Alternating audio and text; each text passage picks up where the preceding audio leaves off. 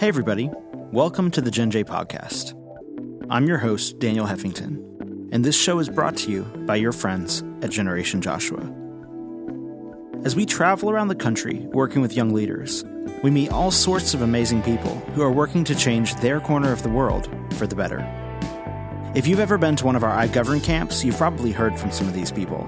But we thought that it would be awesome if we could sit down for some in-depth conversations and get their stories on the record so that we could share them with the greater Gen J community. This podcast is the culmination of that process, and we think that you're going to find these conversations encouraging and inspiring. So go ahead, pop in your headphones, connect to your Bluetooth speaker, whatever you got to do, and let's get into today's episode.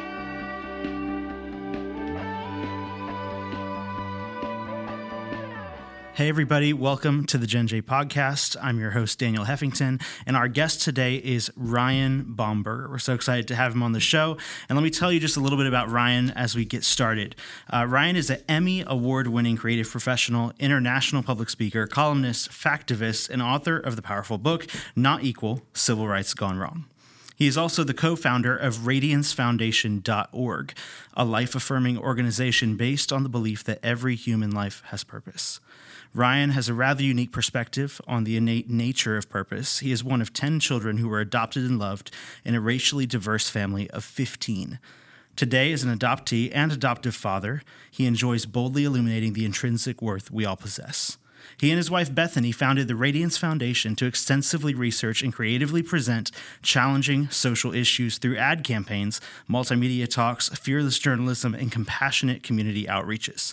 From keynotes at renowned locations like Harvard, Princeton, Columbia Law School, University of Notre Dame, Ireland's Trinity College, March for Life DC, March for Life UK, Capitol Hill briefings, and hundreds of other events here and abroad, Ryan is passionate about helping to build a culture that values life in all of its stages. We couldn't be more happy to have him. Ryan, thanks for being here today. Hey, it's great to be here with you.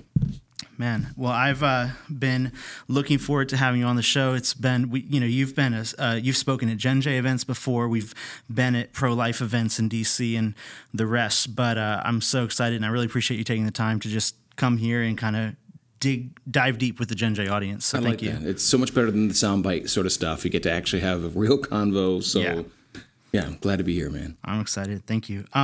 Well, your bio was chock full of information, and I think we'll end up talking about some of that. But let's start back at the beginning. Good place to start. Where did you grow up, and what kind of environment was this? You said, was it, how many siblings did you have?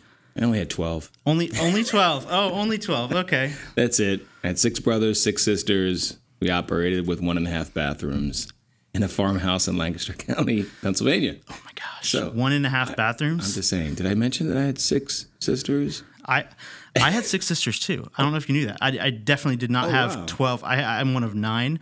Okay, that's big enough, right? But yeah, but I'm thinking we only ever had the smallest we had was 2.5 bathrooms. That's a lot. That's a lot of people. Built up to that though. Okay.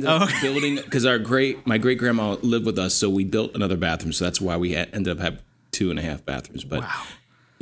I loved growing up in the family that I grew up in. Yeah, faith-filled family. My parents were Christians. Okay. Are Christians. They love the Lord, and that love of the Lord obviously manifested itself in bringing 10 adopted children into their homes. Yeah. So that was my upbringing. Just growing up with 12 other siblings, 10 of us being adopted. We were white and black, Native American, Vietnamese. Yeah. Some of my siblings have physical disabilities. 2 of my brothers are albino, so there's legal blindness. Wow. Just all varying abilities, but all love like crazy. Sure. From my parents. That's amazing. Yeah. What what inspired them to start adopting? Was this like a official decision they made, or was it like they just kept God kept bringing kids across their path, and they're like, we got to take care of this kid. Hey, he looks like he needs to be loved. Right. Like, what was the story there? It actually started with my mom. Okay. I had the heart for adoption, which my parents obviously had to be on the same page because if you're going to adopt 10 kids, you got to be in agreement there. Yeah, you can't just do that one afternoon. Yeah, we're like, hey, you know what? We have 3 kids. I'm thinking 13. Yeah.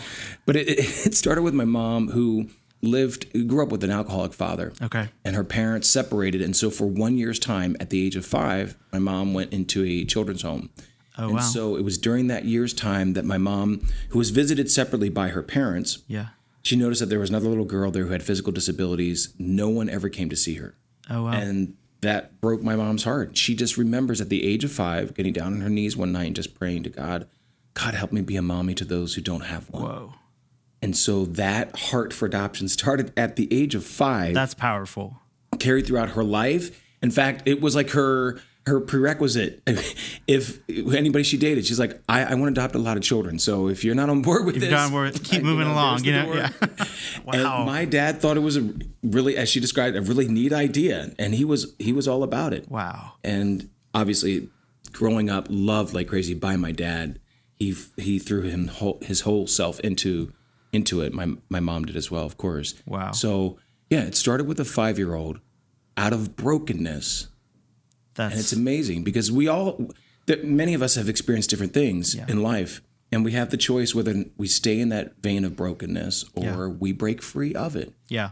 And I thank God that my mom's heart carried her all these years, and obviously she fulfilled that. Not only did they adopt 10 children, having 13. They had 3 homemade, and I was the first one adopted, by the way. Oh wow. Yeah, and obviously that went well. So every year somebody new, but they also fostered children as well. Oh, we had one boy from Guatemala who was there for spinal surgery, and just when you love, it manifests itself in tangible ways. And I grew up watching parents who poured themselves not just into our lives, but into the lives of others, just serving. They loved and they served others. That's and amazing. They continue to do that today. That's incredible. And I mean, like, I don't know many 5-year-olds who are like, I'll be honest with you, I don't know many people who remember when they were 5. I think I do, but like a lot of people are like, I don't remember anything till I was like 7 or 8. But to like be in that situation, which, you obviously, you don't get in that situation from having like this super easy circumstance or something. And then to look at the other people and like pray about it, like that's, your mom's a special person. She really is. I love her like crazy. My little mom. People, when they see me next to her, they're like, that's your mom? They picture this towering person. Yeah, like this hero giant, right? Yeah. No, she's just this little unassuming woman who's just so full of Jesus, so full of love. And thankfully, her passion for words, her passion for writing became my passion. I mean, there are lots of things my parents passed on to me. Sure. But that particular thing was so powerful.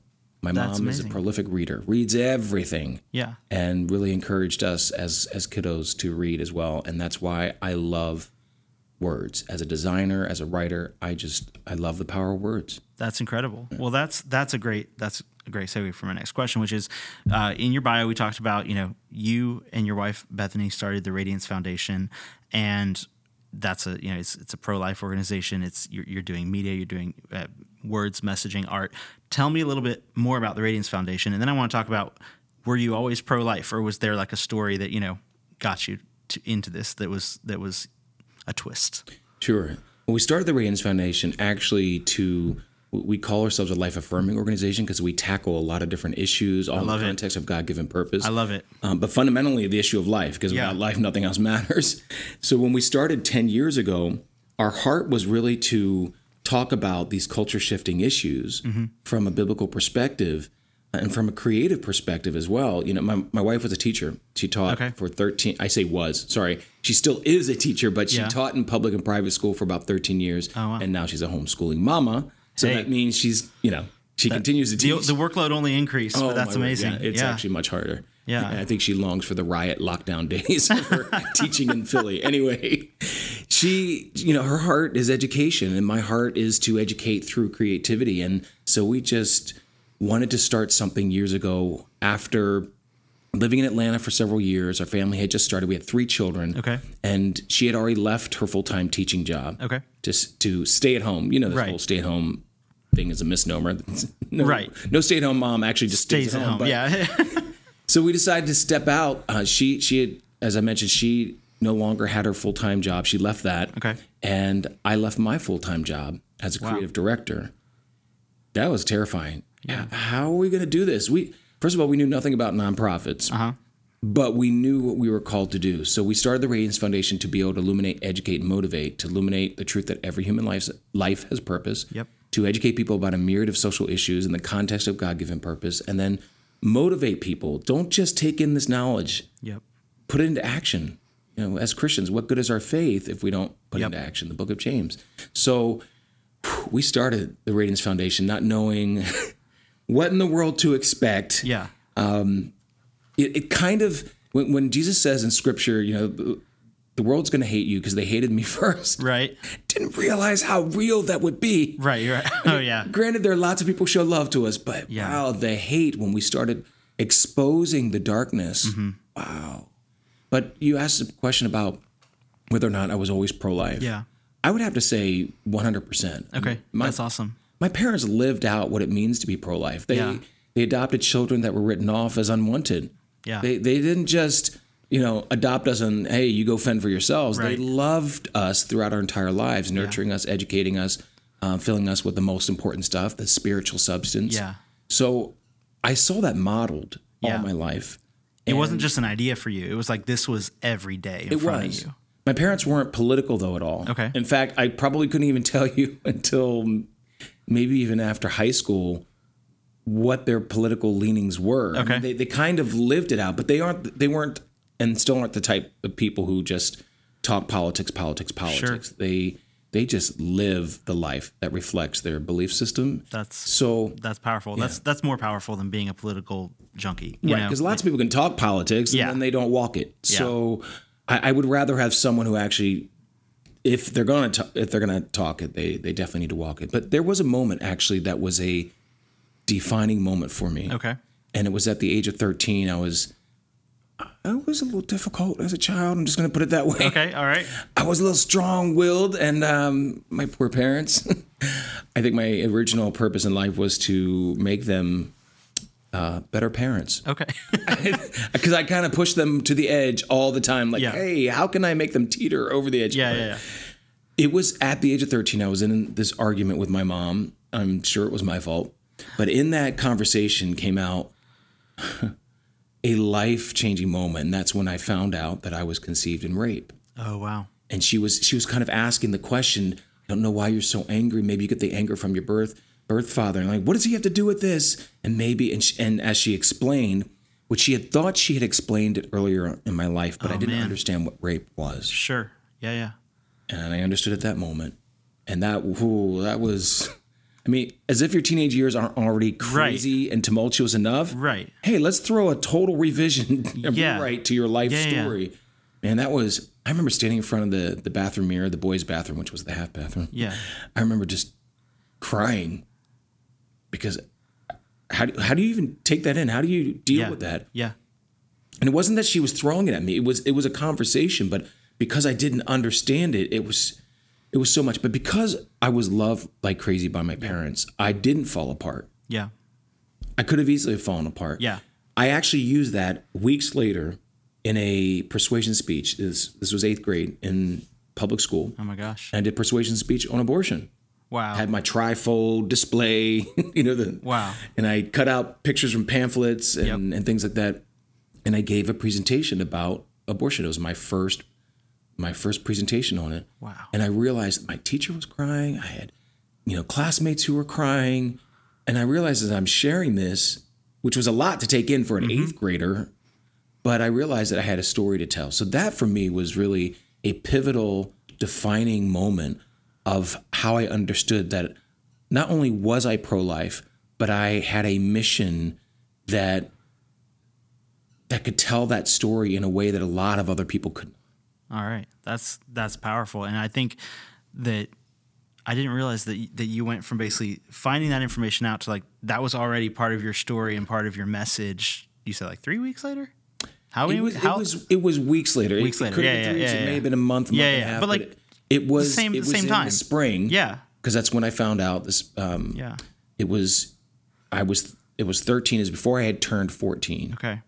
And so it had to be late spring. That is such a.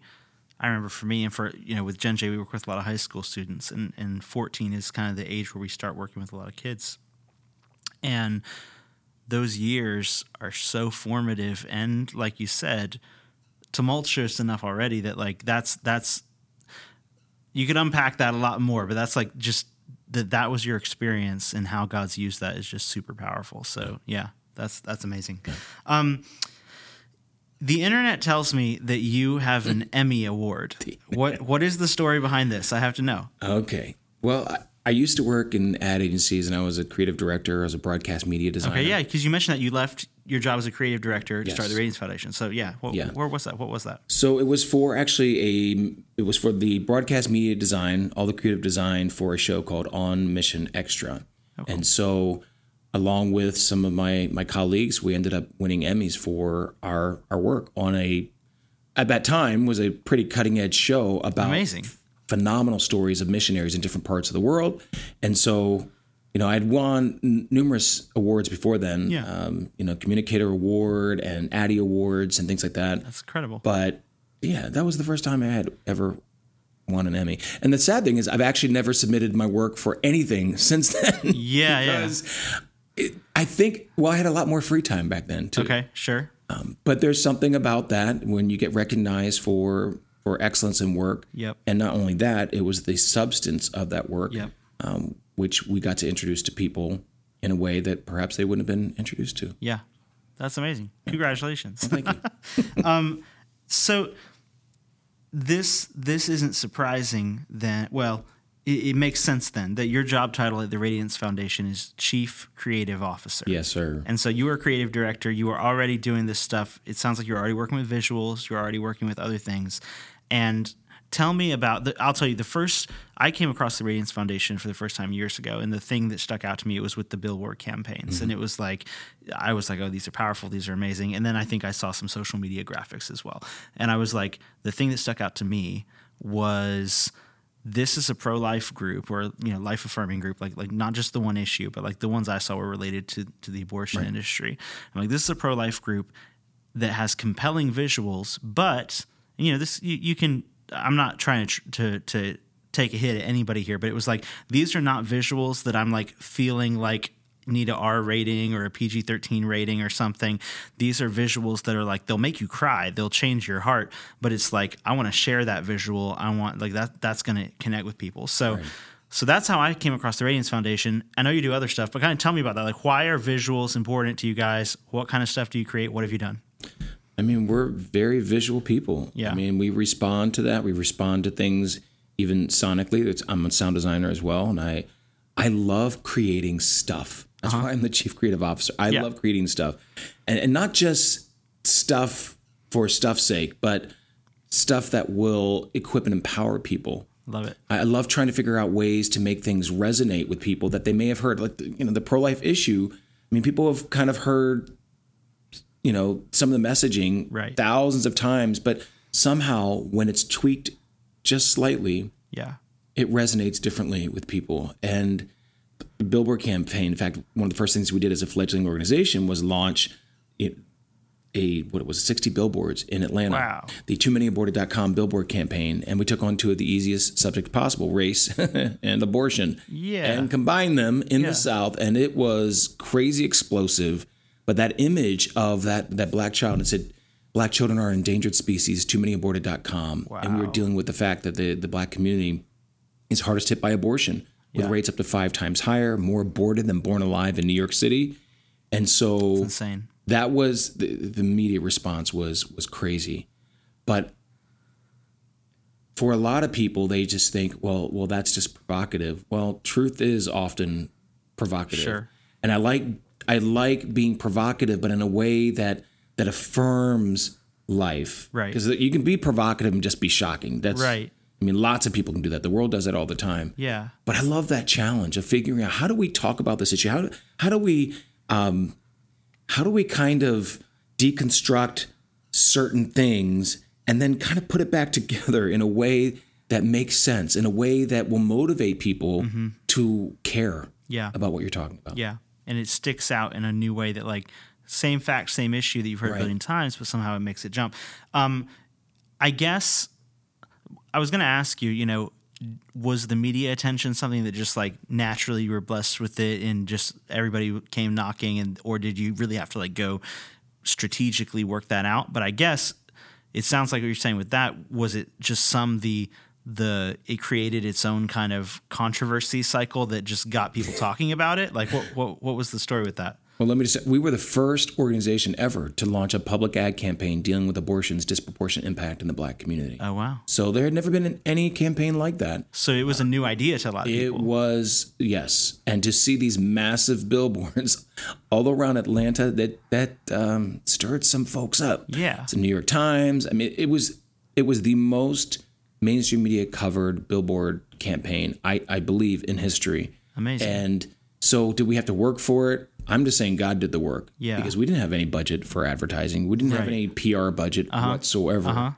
So granted, we did work hard. Sure. We worked hard at creating the content and all that. You created 60 billboards. Yeah. I mean, that earned media attention was just a reaction to something that people had not seen and journalists couldn't figure out.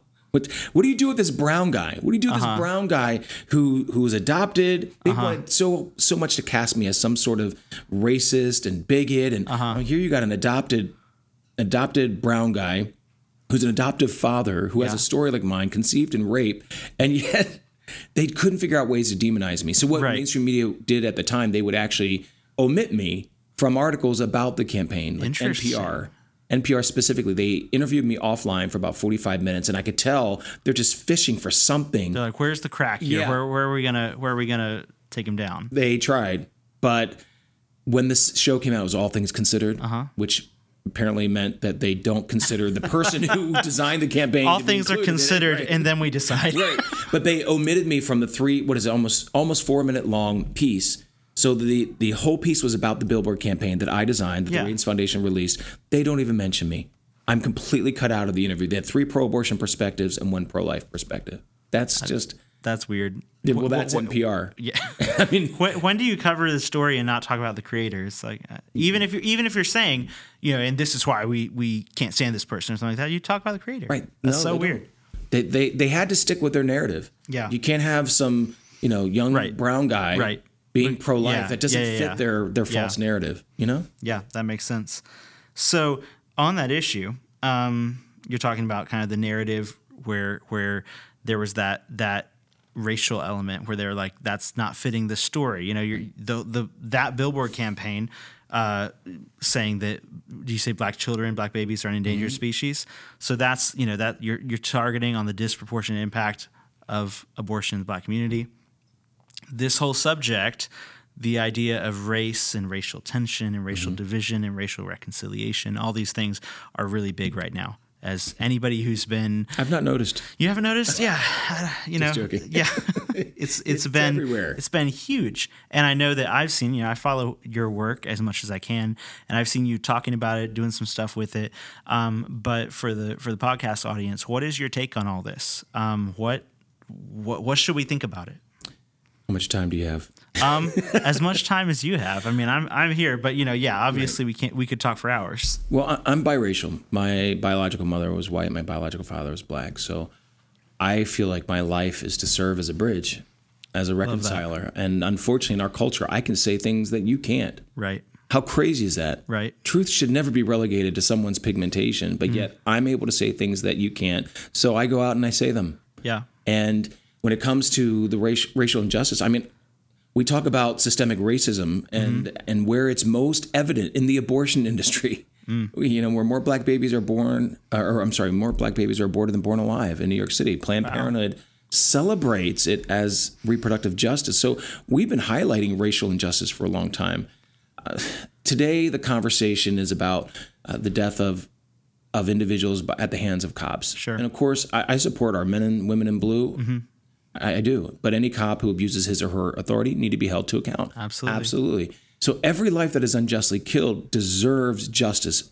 What we are not seeing right now, particularly through the Black Lives Matter movement, is a movement that is rooted in justice. It's rooted in race identity. Okay. It's rooted in black nationalism. It's a regurgitation of what happened in the 60s. See, in the 60s, you had 2 pivotal figures. You had Martin Luther King Jr. and you had Malcolm X. Yep. Martin Luther King Jr. led a gospel-centered movement, a nonviolent gospel-centered movement. Malcolm X represented the violent, the by any means necessary. He was anti-integration, by the way, and the perspective of the Nation of Islam, which was not gospel-centered, but deeply rooted in a broken religion, a cult, if you will. Yeah. And so Martin Luther King Jr. denounced Malcolm X. He denounced black nationalism. He denounced black power. Malcolm X denounced Martin Luther King Jr.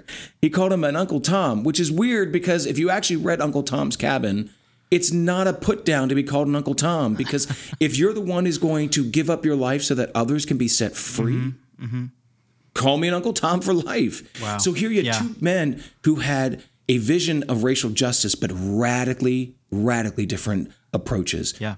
This is what we're facing today.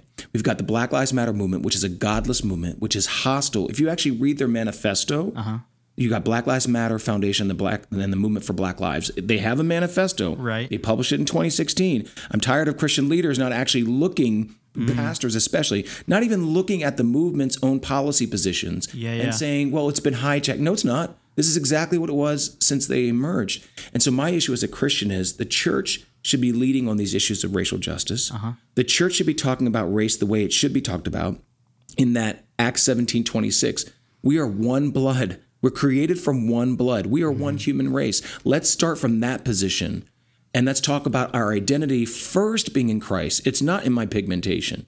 Yeah. Yeah. And that's the polar opposite with the Black Lives Matter movement, which is deeply Marxist. And this comes from their own co-founders, who say that we're trained organizers, we're trained Marxists. And you look at the language of the manifesto, it's inarguably Marxist. They're pro-abortion. They don't look for forgiveness or reconciliation. So, Daniel, there's just so many issues. As a Christian, I'm going to pursue racial justice. Yeah. But I'm going to lead. I'm not going to sheepishly follow a broken secular movement. I love that. I think that's clarity and inspiring. I think it's also, I imagine that that's not super popular when you go out and say that places right now. No, I imagine people aren't applauding for that necessarily. Well, unfortunately, there are lots of people who thank us, who say, they'll even say it online, I can't repost this on my page. Right. They're Because if you do, reposting the truth. Yeah. And that's the culture we live in. It's right now this whole culture of bowing down and genuflecting. Like what? Chick-fil-A CEO Dan Cathy shining Lecrae's shoes. What? I'm sorry. That to me, and then telling other people, go shine other black people's shoes. First of all, don't ever shine my shoes. Right. Okay. Do not do it. The bizarre thing in that is when Jesus washed the feet of his disciples, it was not out of an apology. It was not out of reconciliation, because Jesus never sinned. There was no need for reconciliation. It was in the midst of his disciples quarreling about who was the better individual, who was the best. Right. And Jesus was showing them that the humility of servanthood. He was also showing too, it was, the metaphor of spiritual cleansing as well that's needed. So the person whose feet are being cleansed is the person who needed the spiritual cleansing. Okay, but we've twisted this in this bizarre display that we saw with Chick-fil-A's Dan Cathy shining a millionaire rap artist's shoes. Yeah. This is how far we've gone. So this is why we need to step back and say, look, we need to love 100%. And love requires truth. In fact, Psalm 89:14 for me, I think sums up the way that we approach any issue of injustice. Because it says, righteousness and justice are the foundation of your throne, O God.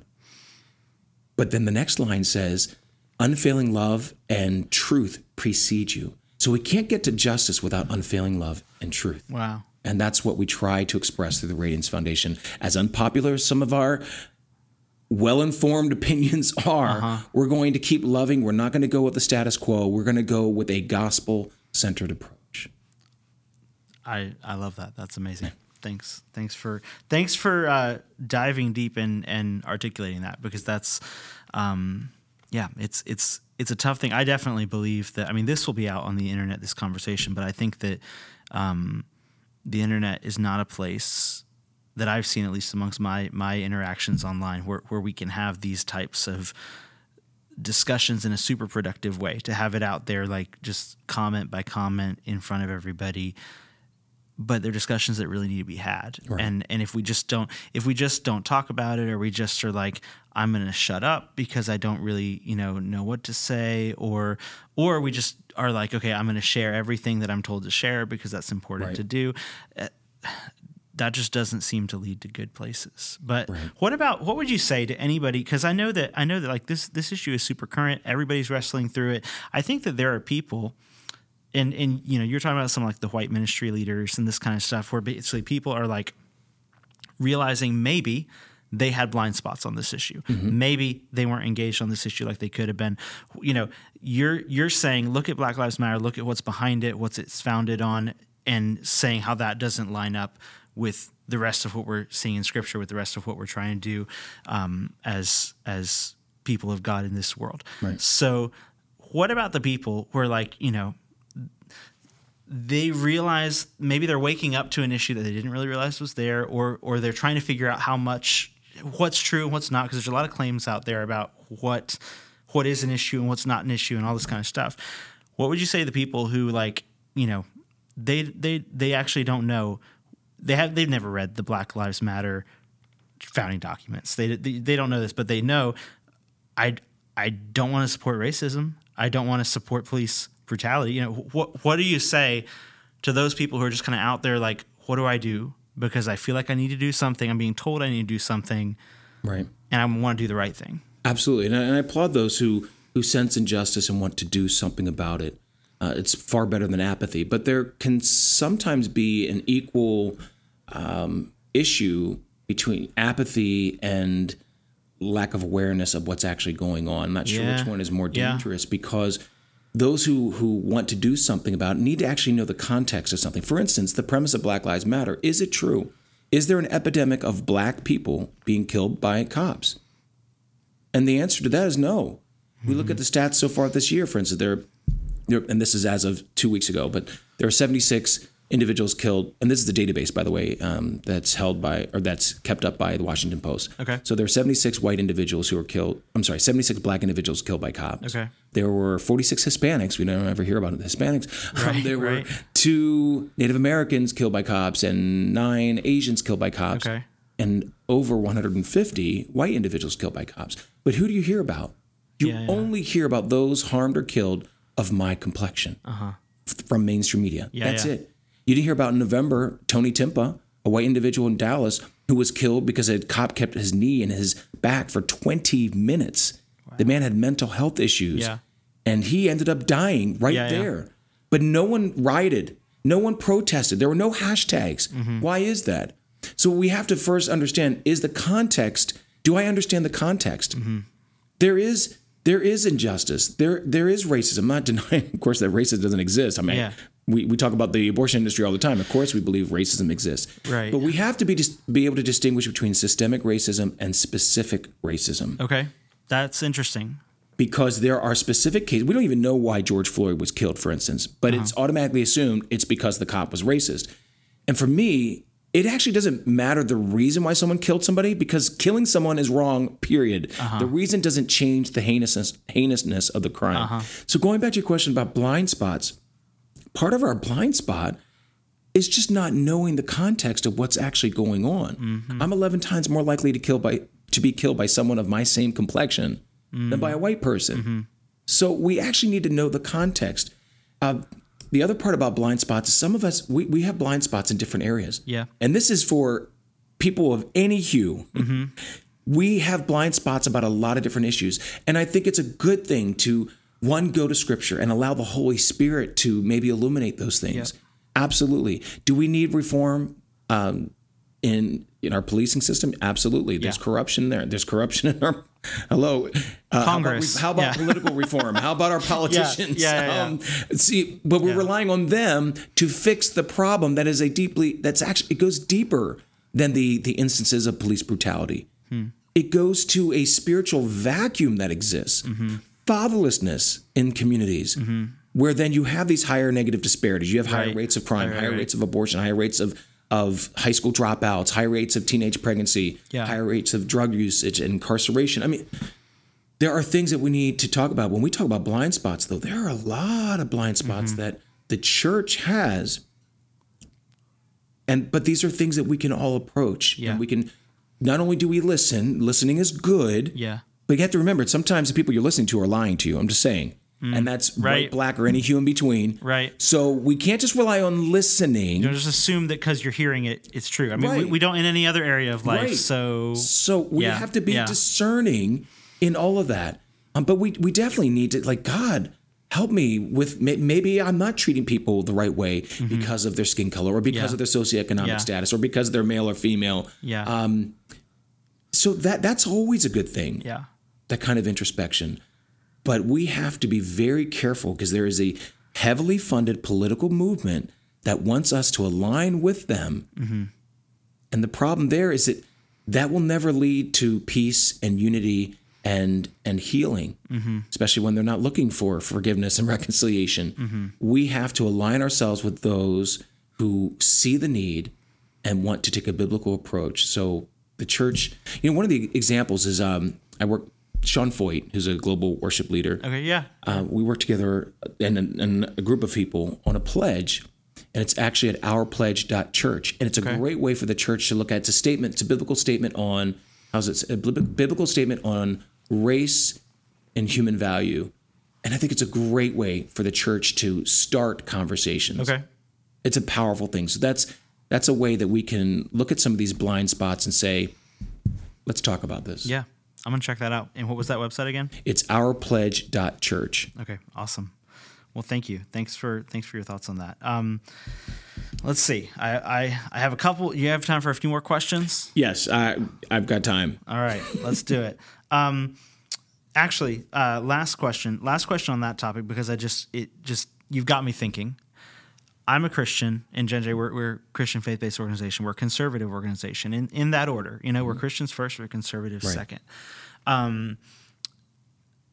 What are the issues with this topic in our country right now? Where obviously I get with you, I connecting on we've got a spiritual void, there's a spiritual vacuum. We're not going to find ultimate healing or truth on anything without the light of Jesus. But in politics, where we do stuff and we decide policy and we advocate for change or reform or this kind of stuff, I can be a Christian and then agree with a conservative non-Christian on economic freedom and lower taxes. And it's like, I wish they would connect with me on why I'm so passionate about freedom, because I'm, human image of God, and then the rights, and and for me that ideology is super connected all the way down to something silly, kind of humorously specific like lower taxes, and I'm like, I have my reasons all the way back up to my foundational beliefs. But I can still, somebody who doesn't share my Christian faith, I can be like, yeah, well, we'll go talk about economic freedom together. So what are the issues, while we 100% have to be working and praying and focusing first on that spiritual element? What do you think, have you seen, are some of the helpful issues that we can kind of rally with other people who might not even share our faith and say, this idea is worth trying or advocating for? Is there anything on that list? You mean as far as the Black Lives Matter movement is concerned, or just in general politically? Maybe not specifically BLM, but yes, like the racial injustice, police brutality, anything like that, where you're, and I think you've done a fantastic job articulating where you would not subscribe to everything that the Black Lives Matter, even most of what the Black Lives Matter movement would be after. But for the average person who's like, I just want to do my part to make sure I'm advocating for justice. Right. Where do you see something that's a legitimate issue and a legitimate solution? Okay, well, let's look at the First Step Act that was signed by Trump, which had to do with criminal justice reform. I think that's a great area where you can work with people who, on a number of other issues, you don't have agreement, but you want to see some changes in the criminal justice system. I thought that was a great means by which those on both sides of the aisle could say, hey, we're seeing a problem here. Let's start addressing that problem. And so that bill is one of those examples. Angela Stanton King out of Georgia, who's running for Congress, is a recipient of that being pardoned by Trump. But she looks at that, and my barber is an ex-felon. And when you talk about giving people the opportunity to be redeemed, I mean, as a Christian, we should want that. Yes. You want redemption. Of course, you want transformation within that redemption. But that's one of those issues. The problem is with racial justice. First, you have to define what is racial justice. Because I'll use, going back to BLM, their manifesto is talking about reparations. I mean, first of all, I guess the white half of me has to pay the black half of me. I don't know how that works. And do my kids get like a quarter of it? I don't even know how that works. Wow. So what is racial justice? How do you? It's in language is very important. How do you define it? Sure. You got BLM that wants to not only defund the police, but they're calling for the abolition of all prisons and all police forces. So how are you defining racial justice? That first and foremost. So when people go into things, they need to understand: are we talking about the same terms? Sure. For instance, I worked with NAACP chapter presidents, not the national, because they're the ones who sued me, and they lost. But chapter presidents who are pro-life, and I worked with in Cleveland. A perfect example of working with people who don't align with you politically on other issues. I worked with the head of the Al Sharpton's National Action Network in Cleveland. Right to life groups, pregnancy centers, people that would not normally be aligned, but we were all aligned against this pro-abortion campaign that was launched by Preterm, which is Ohio's largest abortion facility.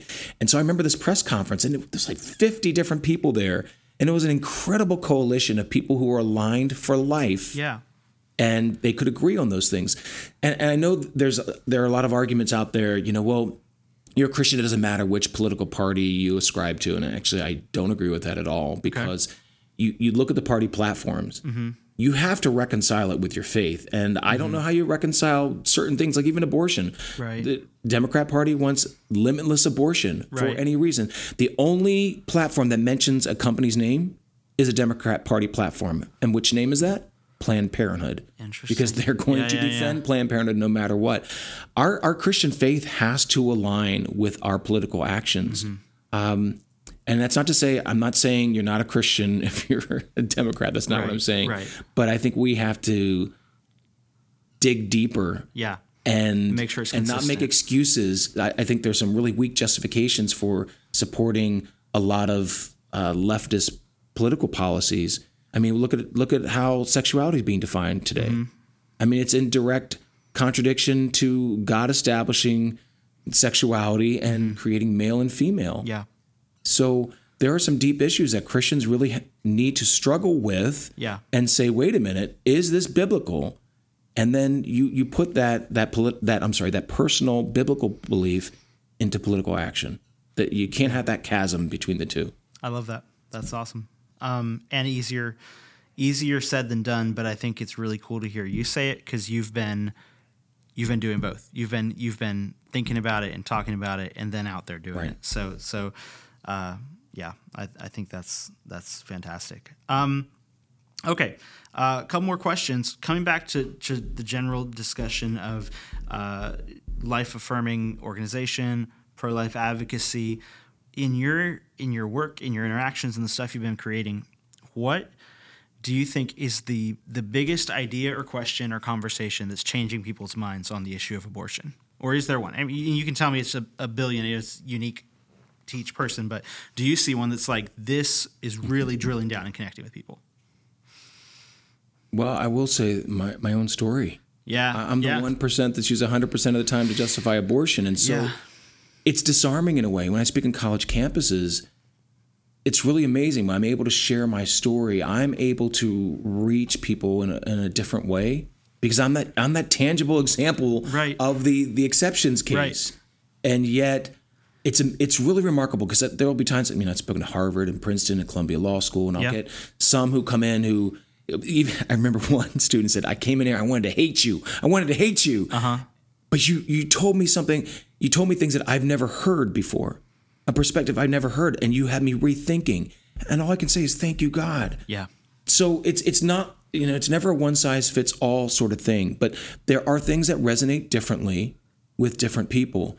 And I think part of what we've been trying to do through the Radiance Foundation is create things that will just compel people to think differently about things. And a lot of it, we tie things historically. So in some communities, for instance, when you talk about personhood, it resonates more, especially people of brown skin where we're not, weren't considered fully persons for a long time. That will resonate differently in different communities. So it's not just one thing, but I think people appreciate coming into conversations thoughtfully and creatively. I always do these multimedia presentations, and people are like, they hear the rhetoric from mainstream media, and then mainstream media is always saying that it's always this clash and it's always this fight, and they never represent what's actually going on. So, but for a lot of people and a lot of Christians, that's the way they see it.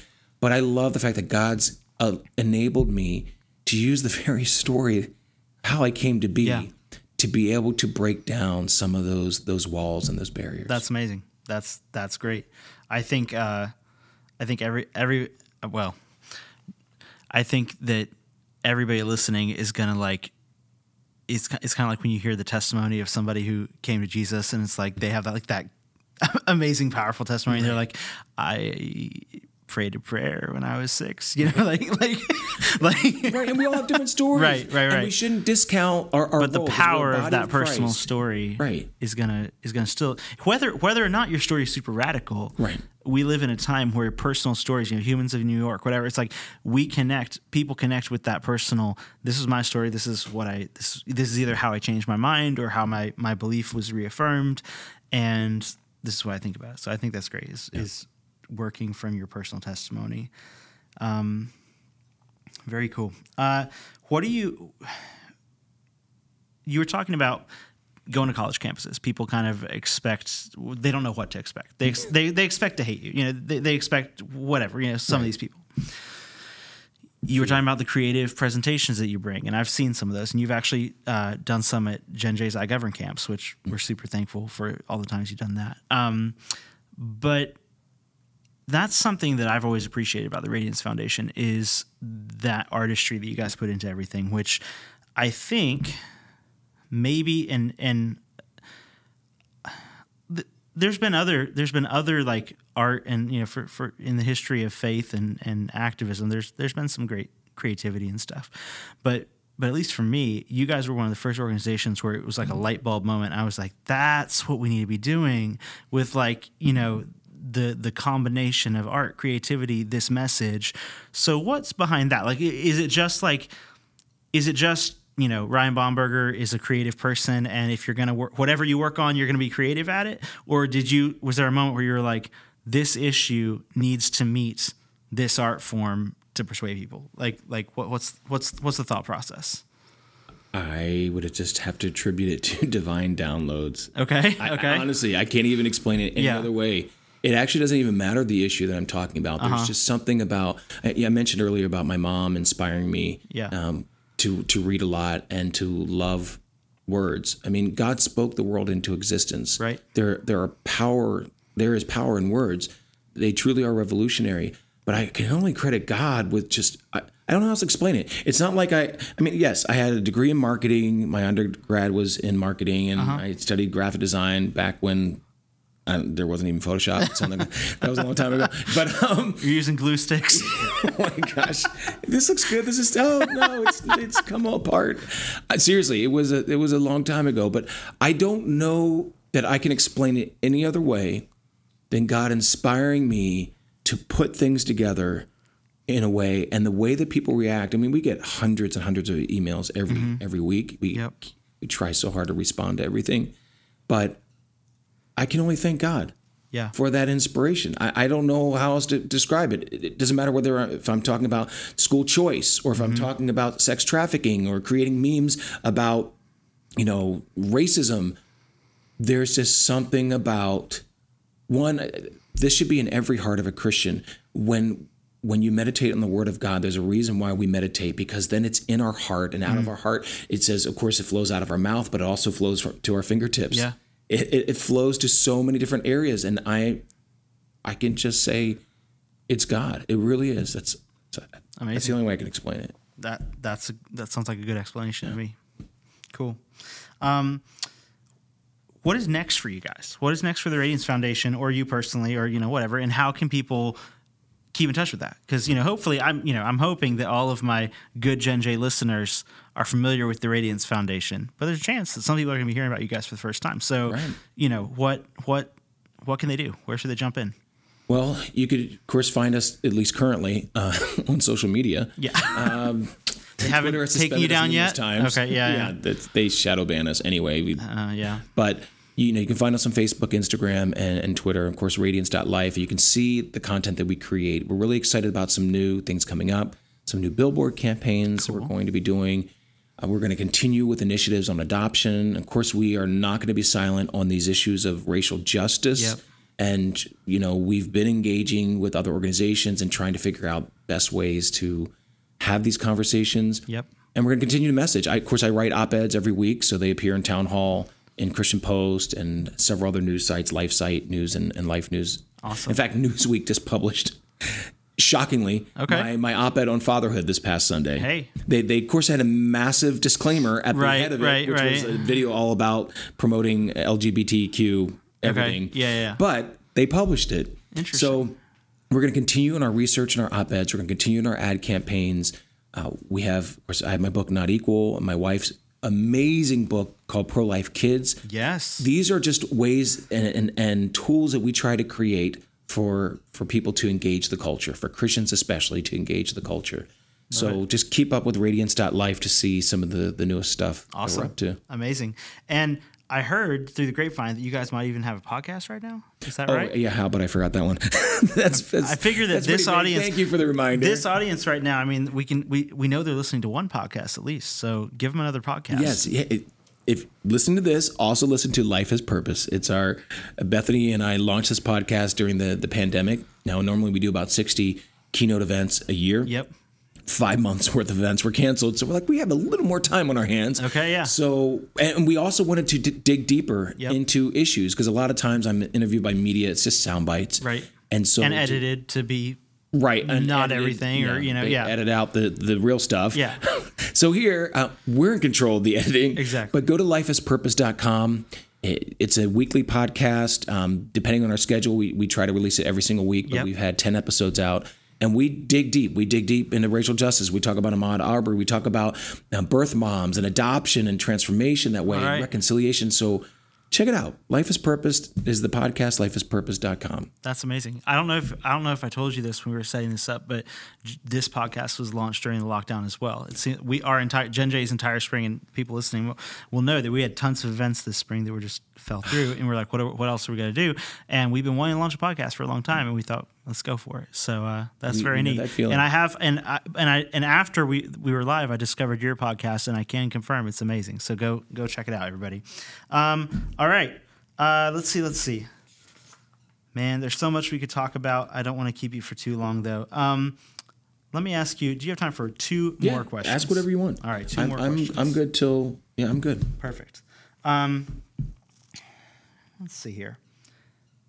Since you've been involved with the pro-life movement, how has it changed over the years?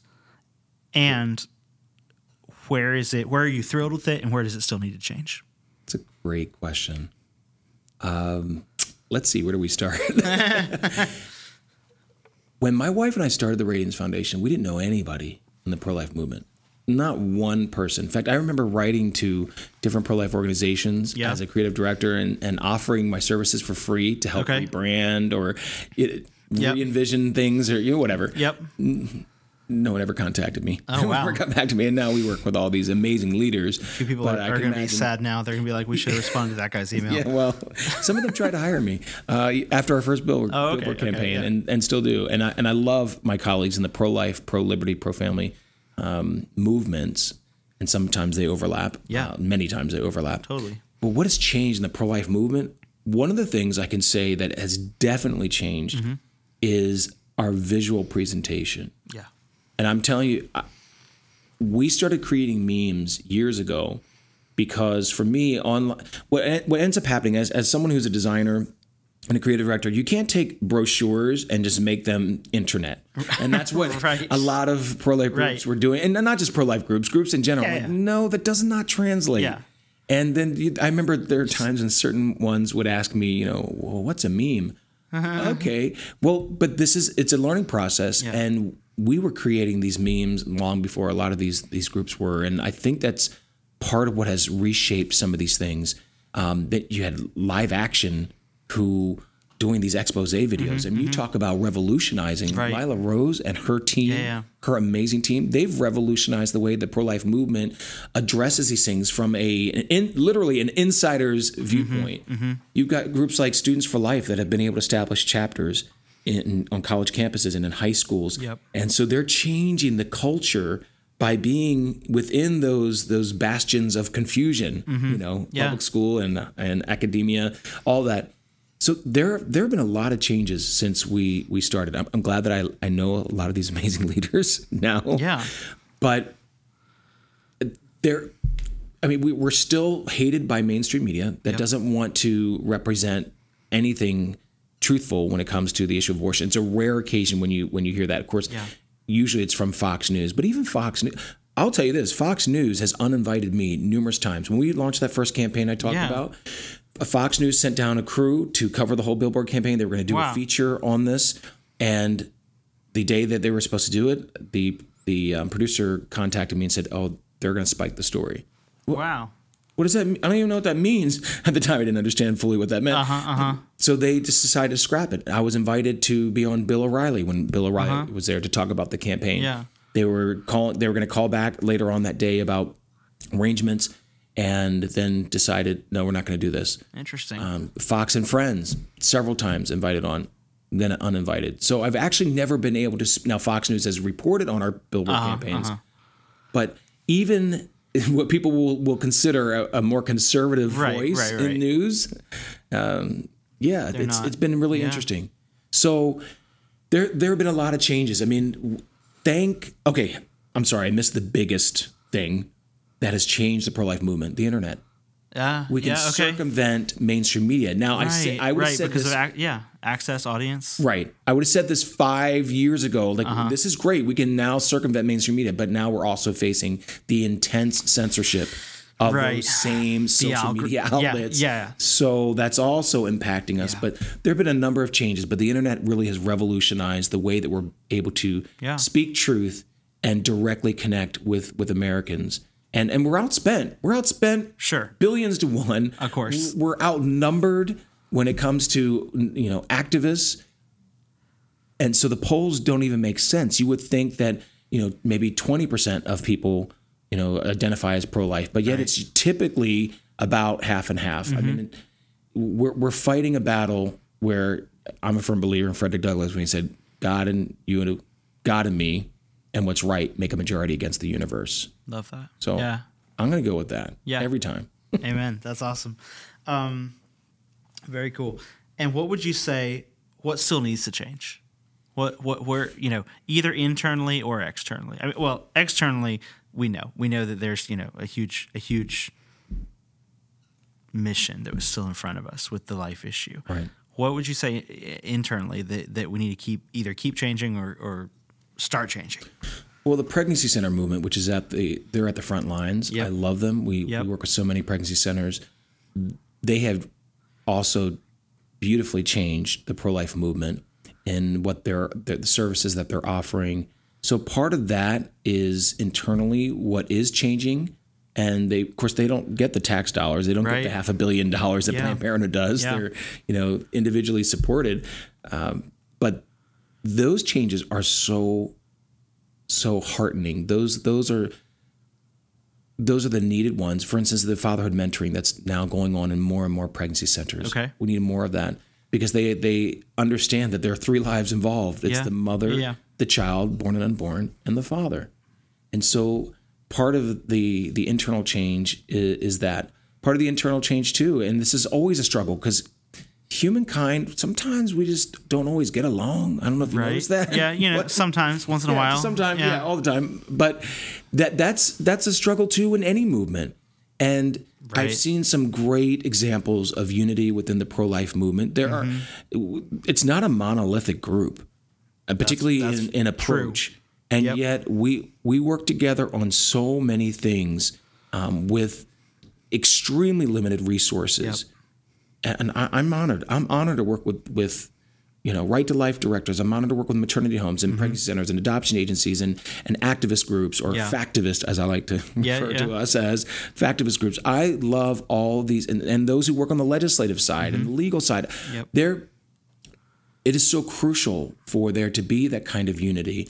And I've been in many efforts where the unity has been strong and we have made great strides and achievements. People are like, well, abortion's been legal for, over 40 years. Do you know how long slavery was legal? don't get discouraged. Yeah. I mean, it took a long time for slavery to be abolished. Yep. And the pro-life movement's passion and heart is to abolish the evil institution of abortion. Just like abolitionists abolished slavery, the institution of slavery. So I'm excited about things that are happening externally and things that are happening internally. But we need more people too. Yeah. We need more people to feel that conviction and to find out how they can be involved. Yep. And there are lots of different ways to be involved. Love it. I 100% agree. All right. What do you do when you're not out there doing all this, all everything we spent an hour talking about? What do you do for fun? What do you do to decompress? What do you do to balance it out? Because this kind of stuff, as like life giving as it can be, if you don't like actually do something else, sometimes you can burn out. Yeah. So how do you manage that? I sleep. You sleep. Nice. Okay. Over this pandemic, I have slept more than I have in years. People have to remember, I have 4 kids. Right. They are ages 9, 11, 12, and 15. Okay. They require a little bit of energy from me. Yeah. And see, first of all, my faith, God is my highest priority. My wife, my kids, it has to be in that order. Yeah. And everything else has to follow. But what I do for fun, first of all, we love to play. Now we've been riding our bikes since this is something we do around here. We love the beach. That is my rescue right there. I used to live in Virginia Beach. That's where I'm from. Yeah. So we get it. Oh, it's hard to feel landlocked, but yes, we play. My fam, we play. We love to laugh. We play board games. We spend a lot of time outside. You have to do the things that keep family strong. Yeah. And I understand I used to be a perfectionist to a fault, where work was, of course, this was when I was single, where work was the highest priority, but it nearly destroyed me. Okay. And so as a husband and as a father, my dad modeled this though too. My dad worked hard, but he also played. He played hard. We had a lot of fun. And that's what we do. And I'm not kidding about the sleep thing. The sleep thing is important. That's important. Without sleep, you just don't function well. So I'm just saying, get your sleep. Don't pretend you can operate on 5 to 6 hours of sleep a night. Yeah, I know. I need to apply this. Yeah. And I'm a creative. See, this is a struggle that I have. So I'm speaking from experience, pulling all-nighters and aging, 20 years in 1 year. I'm just saying. Right. So side note, because I do creative stuff and I'm a singer-songwriter and all this. Do you share, and I think creatives differ on this, but like, do you share the night hour thing where it's just like, you should go to bed, but you're like, but this is when the ideas are here and this is where 100%. Yeah. Like, yeah. Yeah. But it doesn't work when I know. When you've got kiddos and a wife who's like, what time is it? Right. I'm sorry, it's 3 a.m. Right. Exactly. So, I know it. I have actually over the past several years, I have become much better on that because for me, the creative idea, although they tend to flourish late at night when there's quiet. Mm-hmm. Right. Exactly. You and focus, when you can truly concentrate. Yeah. But I have to strike that balance. Yeah. It's not easy because I do get inspired at 1 o'clock in the morning, 2 o'clock in the morning. And I'm like, if I just throw this together, work on this a little bit, put out, lay down those vocals, it'll be fine. And then before I know it, it's 5 or 6. So I've had to stop doing that. Yeah. Creativity can sometimes be destructive. I get that. Man, well, hey, I've enjoyed this so very much. Thank you for taking the time. Is there anything you'd like to leave the Gen J audience with that we haven't talked about yet? Sure, because I just want to encourage anybody out there who is listening that we live in a culture right now that everyone wants you to say what everyone else is saying. Mm-hmm. And I just want to speak the word courage to you. That courage, we often think you have to have a massive crowd with you, and that's courageous. No, courage is when you're the only one standing and everyone else is standing apart from you.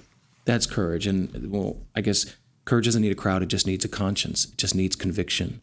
And so I just want to encourage you that you don't have to be you don't have to wait for some massive amount of affirmation all around you. When the Holy Spirit moves you, move with it. Move with him. I love that. Well, Ryan, thank you so much. Really appreciate you taking the time. I know everybody's going to love this, and I will thank you in advance for all of them. Awesome. It was great to be here with you, man. All right. Talk to you soon. Hey friends, if you enjoyed today's episode of the Gen J Podcast, go ahead and subscribe to the show on your favorite podcast platform. We're on Spotify, Apple Podcasts, most of the other major podcast sites and apps. If you really liked the show, go ahead and leave us a 5-star rating and a review, hopefully a good review to help other people find it. This is really helpful when we're starting out with a new show to help people connect with the podcast who are already listening to similar podcasts. We would love to stay in touch with you, so shoot us an email at info@generationjoshua.org or follow us at Generation Joshua on Instagram and Facebook. We will be back soon with another episode.